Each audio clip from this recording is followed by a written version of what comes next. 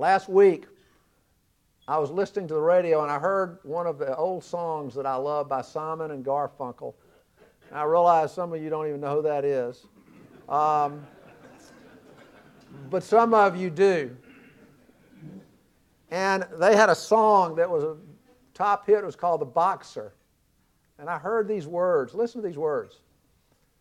A man sees what he wants to see, and then he disregards the rest. A man sees what he wants to see and disregards the rest. Welcome to Reliable Truth with best-selling author Richard E. Simmons III. And now your host, Richard E. Simmons III.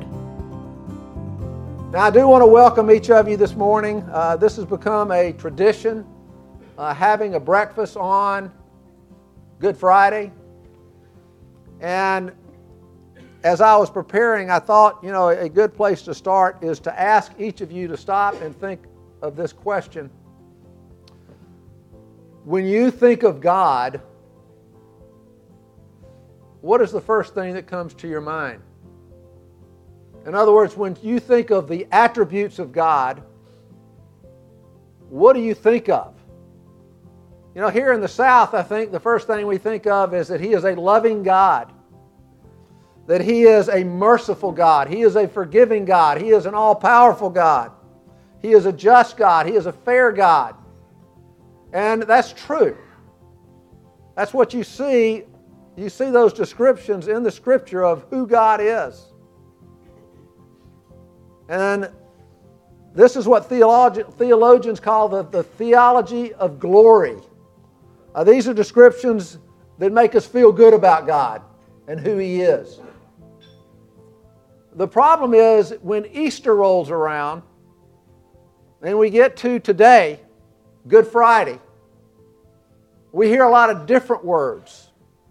We hear words like sin and the cross and the crucifixion, God's wrath and God's judgment, the sacrifice He made, and the spilling of the blood of His Son Jesus. And these are words theologians call the theology of the cross. And for many people, this isn't really pleasant. It's kind of like a lot of people feel about Good Friday. They say, I'd just soon forget about Good Friday and move on to Easter. But the problem is, guys, is that the heart of the Christian faith starts at the cross.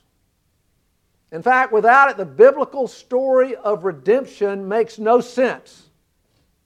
And so what I want to do today is briefly walk you through the events of Good Friday and make 4 important points that I think will be very helpful to you, particularly as you go through the day, as you go through this weekend. And then I'm going to close and spend just a few minutes talking about the resurrection. Now, I think most everybody in this room knows something about Jesus' birth. We talk about it a lot during Christmas. And there's this assumption that the first 30 years of His life, He lived at home with His family. He was a carpenter, worked with His dad. And then at the age of 30, He began His ministry, which was primarily teaching and healing in this little small area of Palestine in the vast Roman Empire. And as most of you know, over time, He developed quite a following. 5,000 people would go out and hear Him out on the countryside. And though He had a great following, He also had a lot of opposition. But the big question that kept making the circles, that people kept asking the question, could this be the long-awaited Jewish Messiah? Could this be their long-awaited king? The problem is the Jewish leaders were so threatened by Him, they realized we have got to figure out a way to get rid of this guy, because if we don't, we're going to lose all of the favor, all of the power that we've gained with the Romans who rule over our land. The problem is they just couldn't figure a way to pull the trigger. They were looking for ways to get rid of Him. And they couldn't figure it out until one day Jesus stood before a tomb where a man had been buried for 4 days. Lazarus. And he comes before that tomb and he says, I want you to remove the stone. They objected because they says his body is probably smelling now as it's decomposing. And he said, remove the stone, which they did. And he yells out, Lazarus, come forth. And out walks Lazarus. Now you can imagine there was a crowd there. This was not done in a vacuum. There was a crowd of people there witnessing it. And as you can imagine, what it did to that place. And many of them who saw it went to the religious leaders and said, you're not going to believe what we've just seen. And guys, that was the moment of truth for them. They realized he has got to go. And so at that point, they plotted with Judas. And on that Thursday night, Maundy Thursday, which was last night, they came in the dark of night and they arrested him. And they took him before Caiaphas in the Sanhedrin. And he was declared guilty of blasphemy, of stirring up the people. But they couldn't execute him because they didn't have the authority. They had to take him to Pilate, which is really kind of where I want to pick up on the talk this morning. Listen to these words from John 18. Pilate therefore entered again into the praetorium and summoned Jesus and said to him, are you the king of the Jews? Jesus answered, are you saying this on your own initiative, or did others tell you about me? Pilate answered, I'm not a Jew, am I? Your own nation and the chief priests delivered you to me. What have you done? Jesus answered, my kingdom is not of this world. If my kingdom were of this world, then my servants would be fighting that I might not be delivered up to the Jews. But as it is, my kingdom is not of this realm. Pilate therefore said to him, so you are king? Jesus answered, you say correctly that I am a king. For this I have been born, and for this I have come into the world. Listen to this is crucial. To bear witness to the truth. Everyone who is of the truth hears my voice. And Pilate said to him, what is truth? And walks off. Now, a crucial statement that Jesus made is, anyone who is of the truth. Now, what does that mean? Well, if you go and read it in the Amplified Bible, it means those who are basically who belong to the truth. But ultimately, you know what it means? Those who love the truth will hear my voice. You know, as human beings, guys, we have a strange relationship with the truth. We like it when it leads us in a direction that we're comfortable with, that makes us feel good about the direction we're going. But we turn our backs on it when it leads us in a direction that we do not want to go. Last week, I was listening to the radio and I heard one of the old songs that I love by Simon and Garfunkel. And I realize some of you don't even know who that is.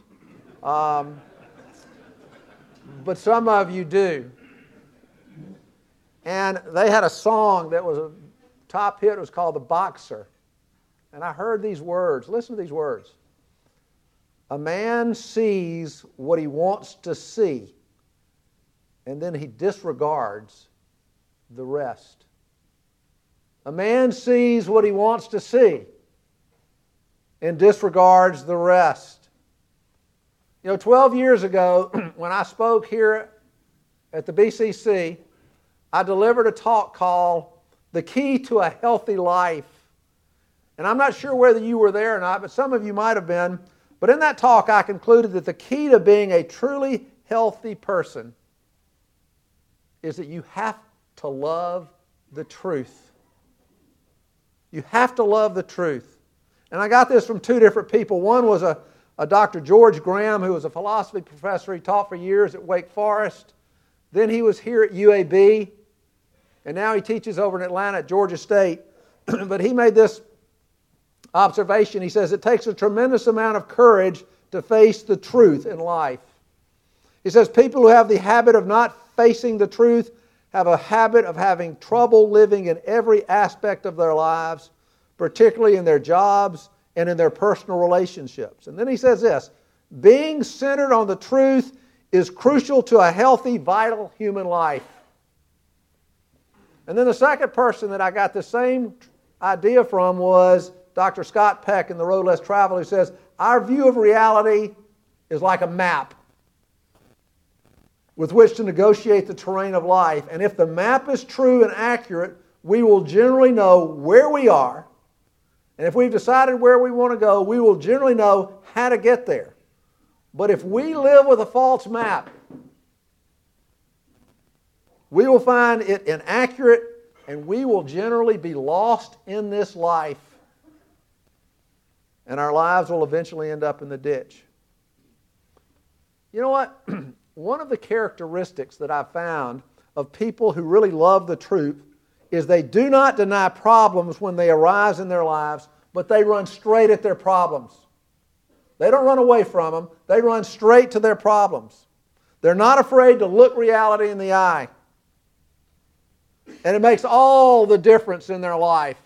Now let me give you a couple of examples of this. You know where this is really true and has real application is in your marriage. In your marriage. You know, I've been blessed. I have a great marriage. But I give all the credit to my wife. And you know why? She loves the truth. She speaks the truth into my life. She lets me know when things are amiss in our relationship. Because you know what? I have the tendency to let things just kind of slide. Early in our marriage, where we had real issues, which I didn't want to admit, she insisted that we go to counseling. I said, we don't need to go to counseling. We just need to work hard on our marriage. Guess who won that battle?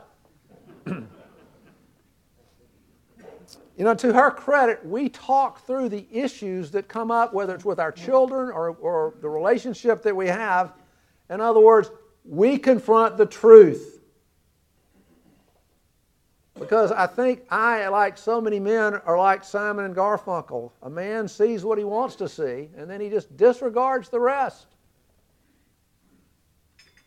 This has significant application in your work. You know, back 12 years ago when I gave that talk, I had just finished reading Jack Welch's new book. He had just retired from GE. If you don't know Jack Welch is considered one of the great CEOs that have ever led a company in our country. He turned GE around, made it one of the great corporations. And he has a section in the book called Building a Philosophy. Building a business philosophy. And in it he says, the core of the philosophy is pretty simple. It's facing reality. Facing reality. He says, facing reality, facing the truth sounds simple, but it's not. He said, I quote, I found it hard, very hard to get people to see a situation for what it is and not what it was in the past or what they had hoped for it would be in the future. Then he said, self-delusion can grip an organization and lead the people to false conclusions, and it can lead to the demise of a business. He says, you have got to love the truth and confront the truth in your work. But you know where this has the greatest application? And I think that's what Jesus is saying to Pilate. This has the greatest application in your spiritual life. C.S. Lewis said that when it comes to spiritual truth, people respond to it as unreasoning animals. He says, because what happens is too many people seek a religion that makes them feel good, that is comforting, that is socially useful. And he said, but when you're considering religious truth claims, there's one ultimate criteria. And that ultimate criteria is the truth claim true? And then he says, if it's true, then the big question is, are you willing to submit your life to it? The person who's written more about this than anybody is probably Blaise Pascal. Brilliant French mathematician and philosopher. And he was so frustrated because he lived among the wealthy in France. And he said, I had all these wealthy intellectual friends, he said, who had no interest in spiritual truth. And he said, truth is so obscured nowadays and lives so well established that unless you love the truth, you'll never recognize it. Really what he's saying is loving the truth is a necessary condition for knowing the truth. And he came up with that famous phrase that I think is so apt and so applicable. He says, we are, as human beings, we are fugitives from reality. He says, this is what he says. He says, we fill our lives with all types of diversions to keep us from having to think about God and death and eternity. And then he says this, between us and heaven and hell, there's only this life. And we all know, he says, this life is the most fragile thing in the world. And therefore, the fragility of life should force us to become seekers of truth and not drive us deeper into the busyness and diversions of life. What a great picture of us as men. Not wanting to think about the serious issues of life, but look for ways to divert the mind through busyness and activities and work. Now, before we move on, there's one verse I want to read to you from the New Testament. It's an obscure verse. And that I don't know that many people notice it because it's in a little obscure letter of Paul, 2 Thessalonians. But man, listen to what he says. He talks about people who are spiritually perishing. And then he says, why? He says, because, I quote, they refuse the love of the truth so as to be saved. To refuse the love of the truth. Guys, this is a huge issue. And that's why Jesus says, if you really love the truth, you'll hear my voice. Now, Pilate did not think that Jesus was guilty of anything. He wanted to let him go. But the people kept shouting, crucify him, crucify him. He said, he's done nothing wrong. And then I think this is what got to Pilate. They said, if you're not willing to crucify him, you're no friend of Caesar. And I think that kind of got him. And he gave in to the demands of the people. And so Jesus and two other criminals marched to the top of a hill outside of Jerusalem. And they were crucified, one on Jesus' left and one on his right, at 9 a.m. in the morning. And you know the thing about crucifixion? Not only was it torture physically, but most people don't realize this. It was humiliating. They stripped you naked as you hung on that cross. Remember, and they gambled for his clothes. And they're hanging on the cross, dying men, 3 dying men. And while they hang on that cross, they have this brief interchange. I want you to listen to what they say. One of the criminals, this is from Luke 23, one of the criminals who were hanged there was hurling abuse at him, saying, "Are you not the Christ? Save yourself and us."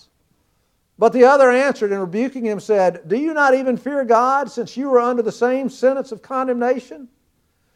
And we indeed justly, for we are receiving what we deserve for our deeds, but this man has done nothing wrong." And he turned and said to Jesus, "Remember me when you come in your kingdom." And Jesus said to him, "Truly I say to you today, you shall be with me in paradise." Now this first guy, he hears the crowd mocking Jesus saying, "You're the Christ, save yourself." And this first criminal turns to him and says, "Yeah, if you're the Christ, save yourself. And while you're at it, save us too." You know, it's kind of like you could almost see this first criminal trying to make a deal with Christ. If you'll get me off, I'll change my ways. It makes me wonder, have you ever done that? God, if you can just get me out of this fix, I'll be a new man. You know, the first criminal, when it gets right down to it, though, he just wants, you know what he wants? He wants a change in his circumstances. He has no interest in a change in his heart. He doesn't want to change what his life has been centered on. Just help me out here. What really strikes me is this second criminal is more concerned about his soul instead of saving his skin.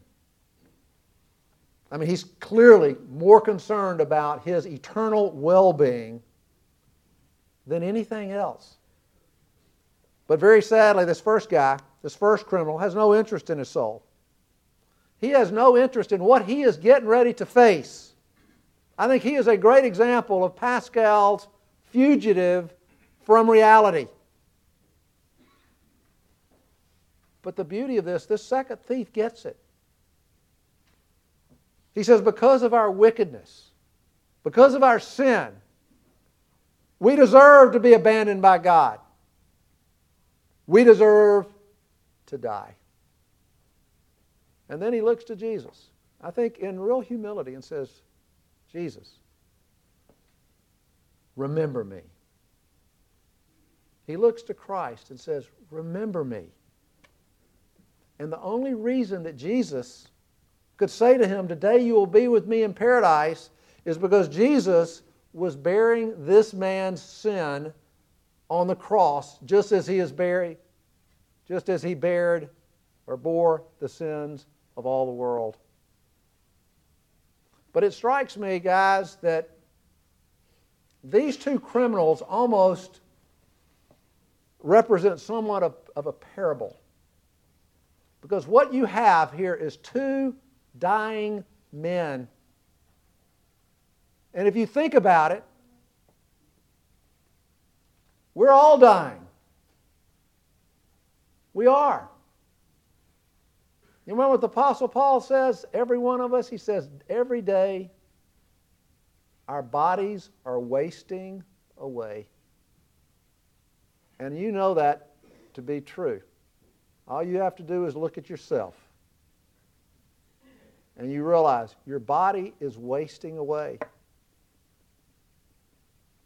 But which of these two men do we really relate to? You know, the first who sees Jesus as nothing more than a means to an end, get me what I want, versus the second guy who saw Jesus as the end, who says, I want to be with you. Remember me when you go to your kingdom.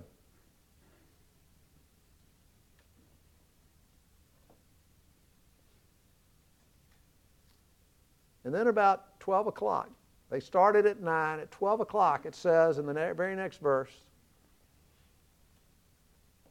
it was about the 6th hour, it was about noon, and darkness fell over the whole land until the 9th hour, 3 p.m. It says because the sun was obscured. Now that had to be strange. 12 o'clock noon, I'm not sure what it means the sun was obscured, but it got almost pitch black dark for 3 hours. And the significance of this is that this was when God, and I'm going to underscore this word, supernaturally poured the condemnation and the damnation for the sins of the world upon Jesus. The Bible describes it in various ways. He was pierced through for our transgressions. He was crushed for our iniquities. The Lord caused the iniquity of us all to fall on Him. My servant will justify the many as He will bear their iniquities. He, being God, made him, Jesus, who knew no sin, to become sin on our behalf. Now, guys, this is what's really interesting. When I was preparing this, I learned something very enlightening from Dr. Tim Keller. He says that when you go to the Old Testament, whenever you go to the Old Testament, he says every time it speaks of the judgment of God, he refers to it often as the day of vengeance or the day of judgment. And he says every time you see this reference in the Old Testament of this day of judgment on sin and evil, he says it's always called a day of darkness. For instance, in Joel 2:31 it says, "The sun will be turned into darkness and the moon into blood before the great and awesome day of the Lord comes." Amos 8:9 says, "And it will come about in that day, declares the Lord, that I shall make the sun go down at noon and make the earth dark in broad daylight," and goes on and describes the judgment of God.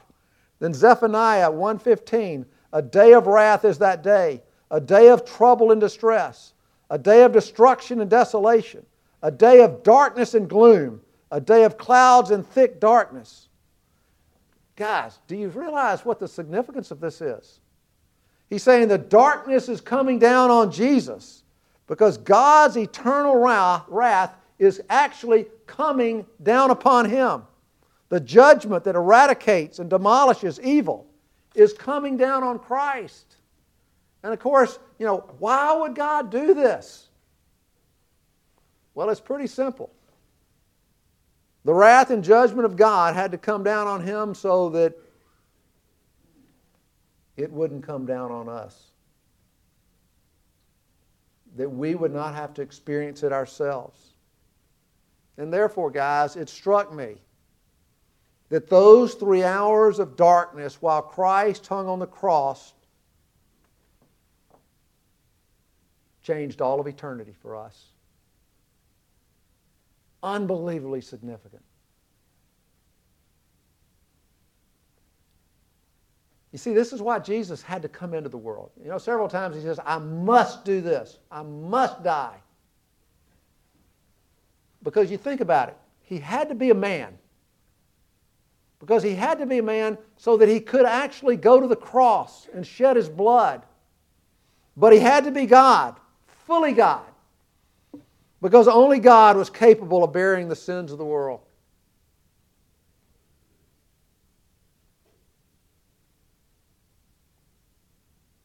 And then it became light just before 3. And Jesus yelled out, "It's finished. It's finished."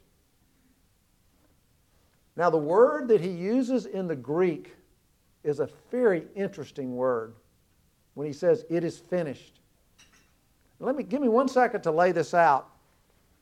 Back in biblical times, just like today, people borrowed money. They incurred debt. There's something about us as human beings that like to borrow money. And when you borrowed money back then, they wrote up what was called a certificate of debt.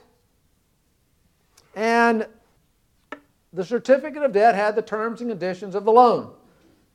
And if you could not repay your loan, based on the terms and conditions of the agreement, there were 2 options which were up to the creditor. He could throw you into debtor's prison. You would pay your debt, in one sense, to society by going to prison. The alternative was you could go and work for him for a period of time and work it off. There were no bankruptcy laws. If they had these laws, it'd be interesting to see what would happen to debt today. But you'd go work it off for a period of time because, in essence, the creditor owned your labor. Now, I share this because this is basically, the Bible says this is the situation we find ourselves in with God.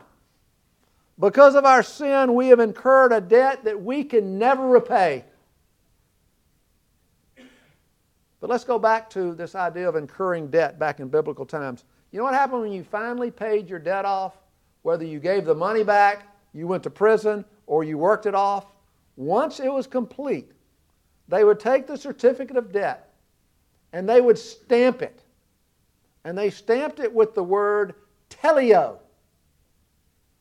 And teleo meant paid in full. Now, I share all of this with you because when Jesus hung on the cross, when he yelled, "It is finished," the word that he yelled out was teleo. Paid in full. You see, Christ died so that the certificate of debt, which is consisted of all of our sins, could once and for all be paid in full.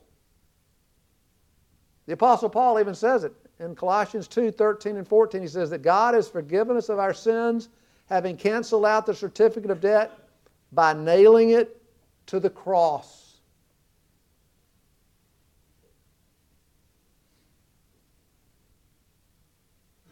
So, Jesus, in essence, yells, "Paid in full." And then he says, "Father, into thy hands I commit my spirit." And he breathed his last breath and he died. Now, I know that the curtain of the temple tore, and I just don't have time to go there. But you know, historians all agree. I did this massive study. Historians all agree that Jesus died on a cross. And they all agree that he was taken down and he was put into a tomb. And they all agree, they do agree, that his body turned up missing. But they don't all agree on what happened to him. And that's a pretty big point. What did happen to him? I mean, did he really rise from the dead? Did that really happen? And if it did really happen, this is the question. What would it mean to the world if Jesus truly rose from the dead? What would it mean? What would it mean to you? To men who are dying, and we are dying. What would that mean to us? Well, guys, it means everything. I mean, it's the ultimate proof of the existence of God. It's the ultimate proof that Jesus was the Son of God, and he said that. This is the proof that I'll give you. Ultimately, you know what it would mean? It would be the defining moment in all of history. And this is why, in my opinion, any great quest for spiritual truth should always start with Jesus and the resurrection. Did it happen? Was it truly a historical event? Because if you can come to grips with that answer to that question, you solved a lot of problems. Now, in the work that I do, I have the opportunity to speak to a lot of skeptics. It's just kind of the nature of the work.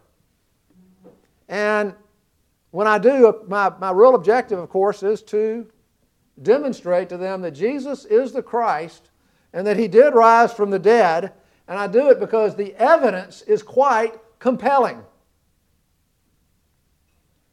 But let me tell you what the big problem I run into with a skeptic. That's usually not where they want to go. See, I try to focus. This is kind of simple, where we want to start. They want to go out here, out on the periphery, have all kind of questions they want to talk about. What about all the pain and suffering and evil in the world? What about all the other religions of the world? What about those people who've never heard of Jesus? By the way, all very legitimate questions. But they want to start way out here.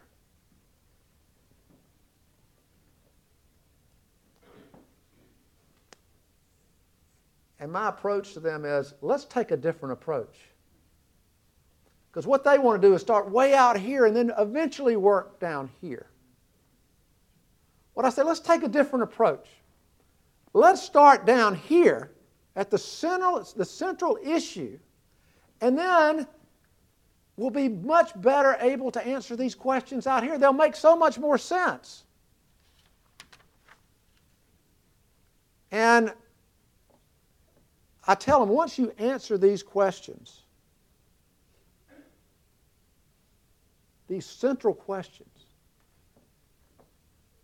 you'll be shocked at how these other questions just kind of, everything falls into place. And this is where I want you to start. Let's start right here. Did Jesus rise from the dead? And that's pretty simple, guys. You know why? Because there's either he did or he didn't. Either he did or he didn't. I'm meeting with a guy right now. First time I met with him, I can't tell you the number of questions, and they were out, way out. And I calmly chatted with him. But we weren't making a whole lot of progress. I said, I got an idea. I really was. I was about to say, we probably need to quit meeting. I said, but before we do, let me take a different approach. Why don't we do this? Let's start with Jesus and look at the evidence for the resurrection, which is very powerful. Let's start there and move out. Well, it's changed everything. I think this guy will tell you it has helped tremendously. He's not there yet, but he's on the road. I don't know, how many, did any of you all attend the debate, I'm curious, down at UAB with Richard Dawkins and John Lennox? Any of you all go to that years ago? Really an unbelievable debate between this famous atheist, Richard Dawkins, and John Lennox. Well, about a year later, Larry Taunton, who many of you know who had sponsored the debate, happened to be in Oxford, which is where both of them lived. And they got together in just kind of a nice, friendly setting. I think it was at Dawkins' house or maybe his office. It was just the two of them and Larry. And they had a much more friendly, kind of civil conversation. And Larry recorded it. So they gave him permission to record it, and he let me listen to it. And one of the things that I'll never forget about this conversation that they had was Dr. Lennox wanted to talk about Christ and the resurrection. And Dawkins clearly says, I don't want to go there. I don't want to even discuss it. Isn't that interesting? You see, he wanted to stay out here. Now, he's a man of science, and maybe part of the problem is this. When it comes to the resurrection, you can't prove it by science. You can't prove it by philosophy.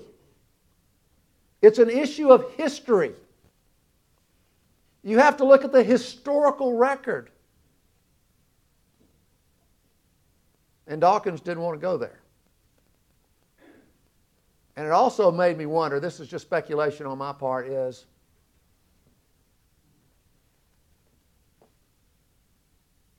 does Richard Dawkins really have a love of the truth? Or does he just see what he wants to see? That's the problem when it comes to truth. We have a strange relationship with truth. Let me just say this, guys. If you can get a skeptic to look seriously at the evidence of the resurrection, and they have just an inkling of a love of the truth, they're in big trouble. Now, I kid you not, they're in big trouble.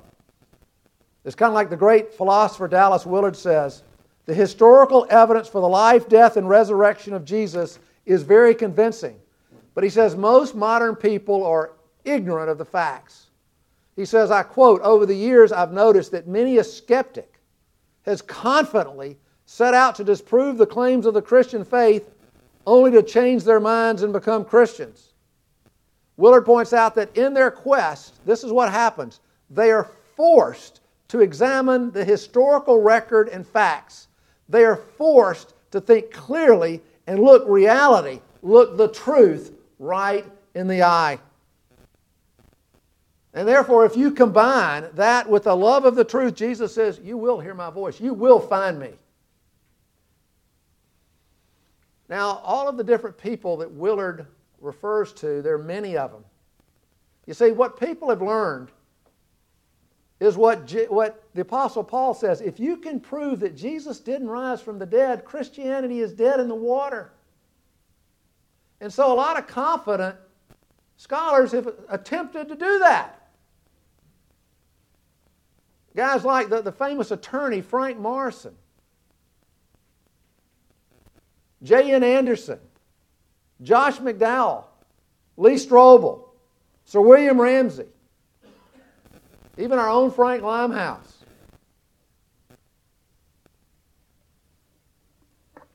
And so as I wind this down, I want to look at one of these men, Frank Morrison, atheist, brilliant scholar, great legal mind. He set out to write a book. He already had the title, even though he hadn't done the research. This was the title, Disproving the Resurrection of Christ. And when he finished his research, he wrote a completely different book, which has become a classic called Who Moved the Stone? And what he attempted to do was to demonstrate through the rules of evidence in a court of law about the evidence of the resurrection. And I want to read to you real briefly. This is how he opens the book. These are his words. He says, this study is in some way so unusual and provocative that the writer thinks it's desirable to state here very briefly how this book came to take its present form. In one sense, it could have taken no other, for it is essentially a confession, the inner story of a man who originally set out to write one kind of book and found himself compelled by the sheer force of circumstances to write quite another. It's not that the facts themselves altered, for they are recorded imperishably in the monuments and the pages of human history. But the interpretation to be put upon the facts underwent a change.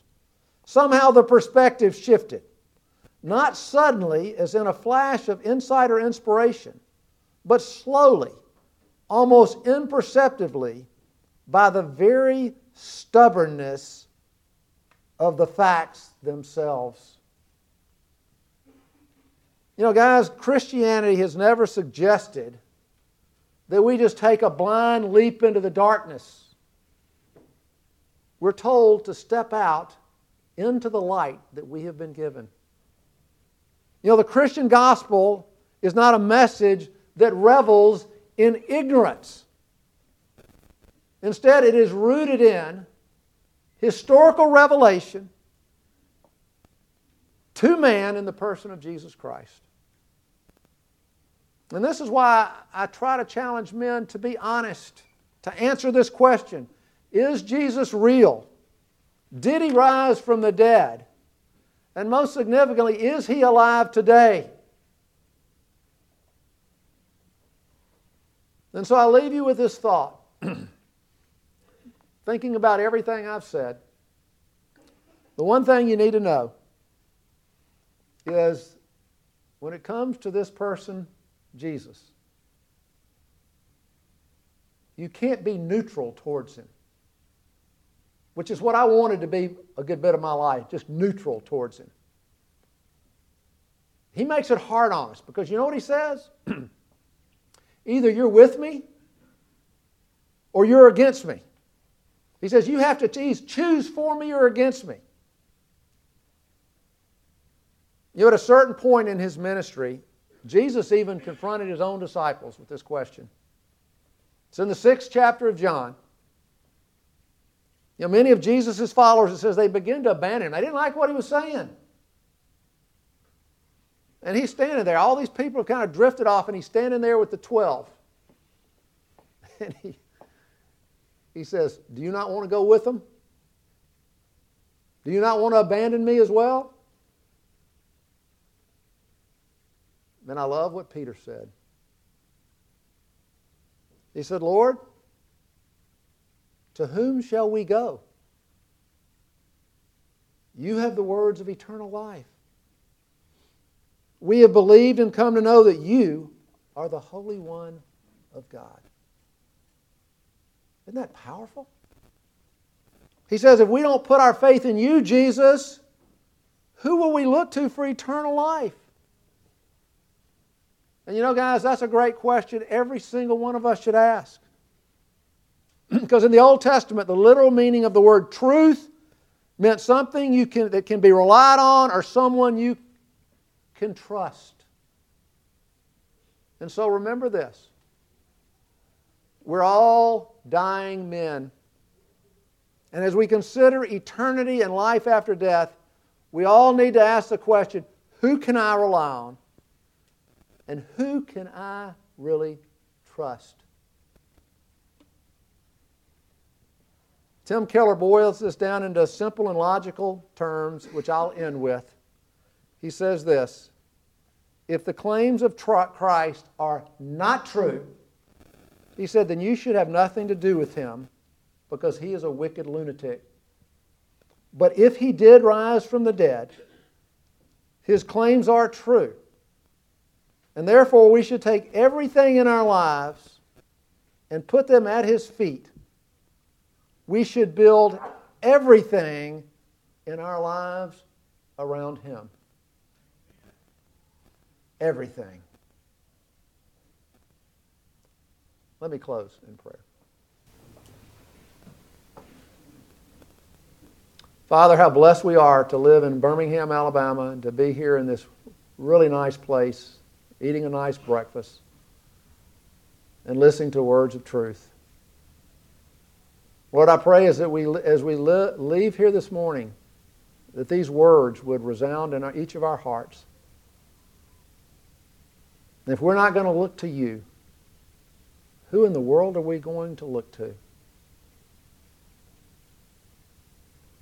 Lord, we thank you.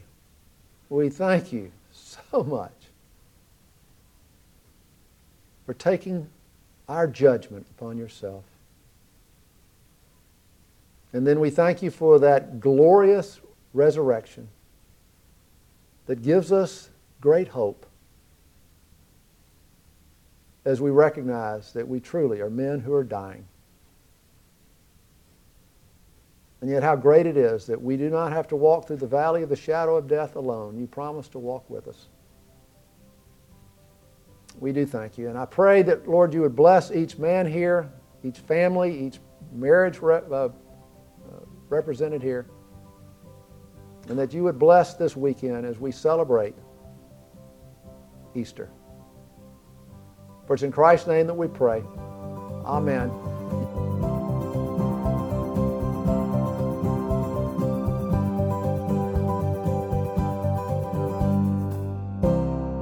You've been listening to the Reliable Truth Podcast with Richard E. Simmons III, Founding Director of the Center for Executive Leadership in Birmingham, Alabama. For more resources, please visit our website at www.richardesimmons3.com or by email to richard@richardesimmons3.com.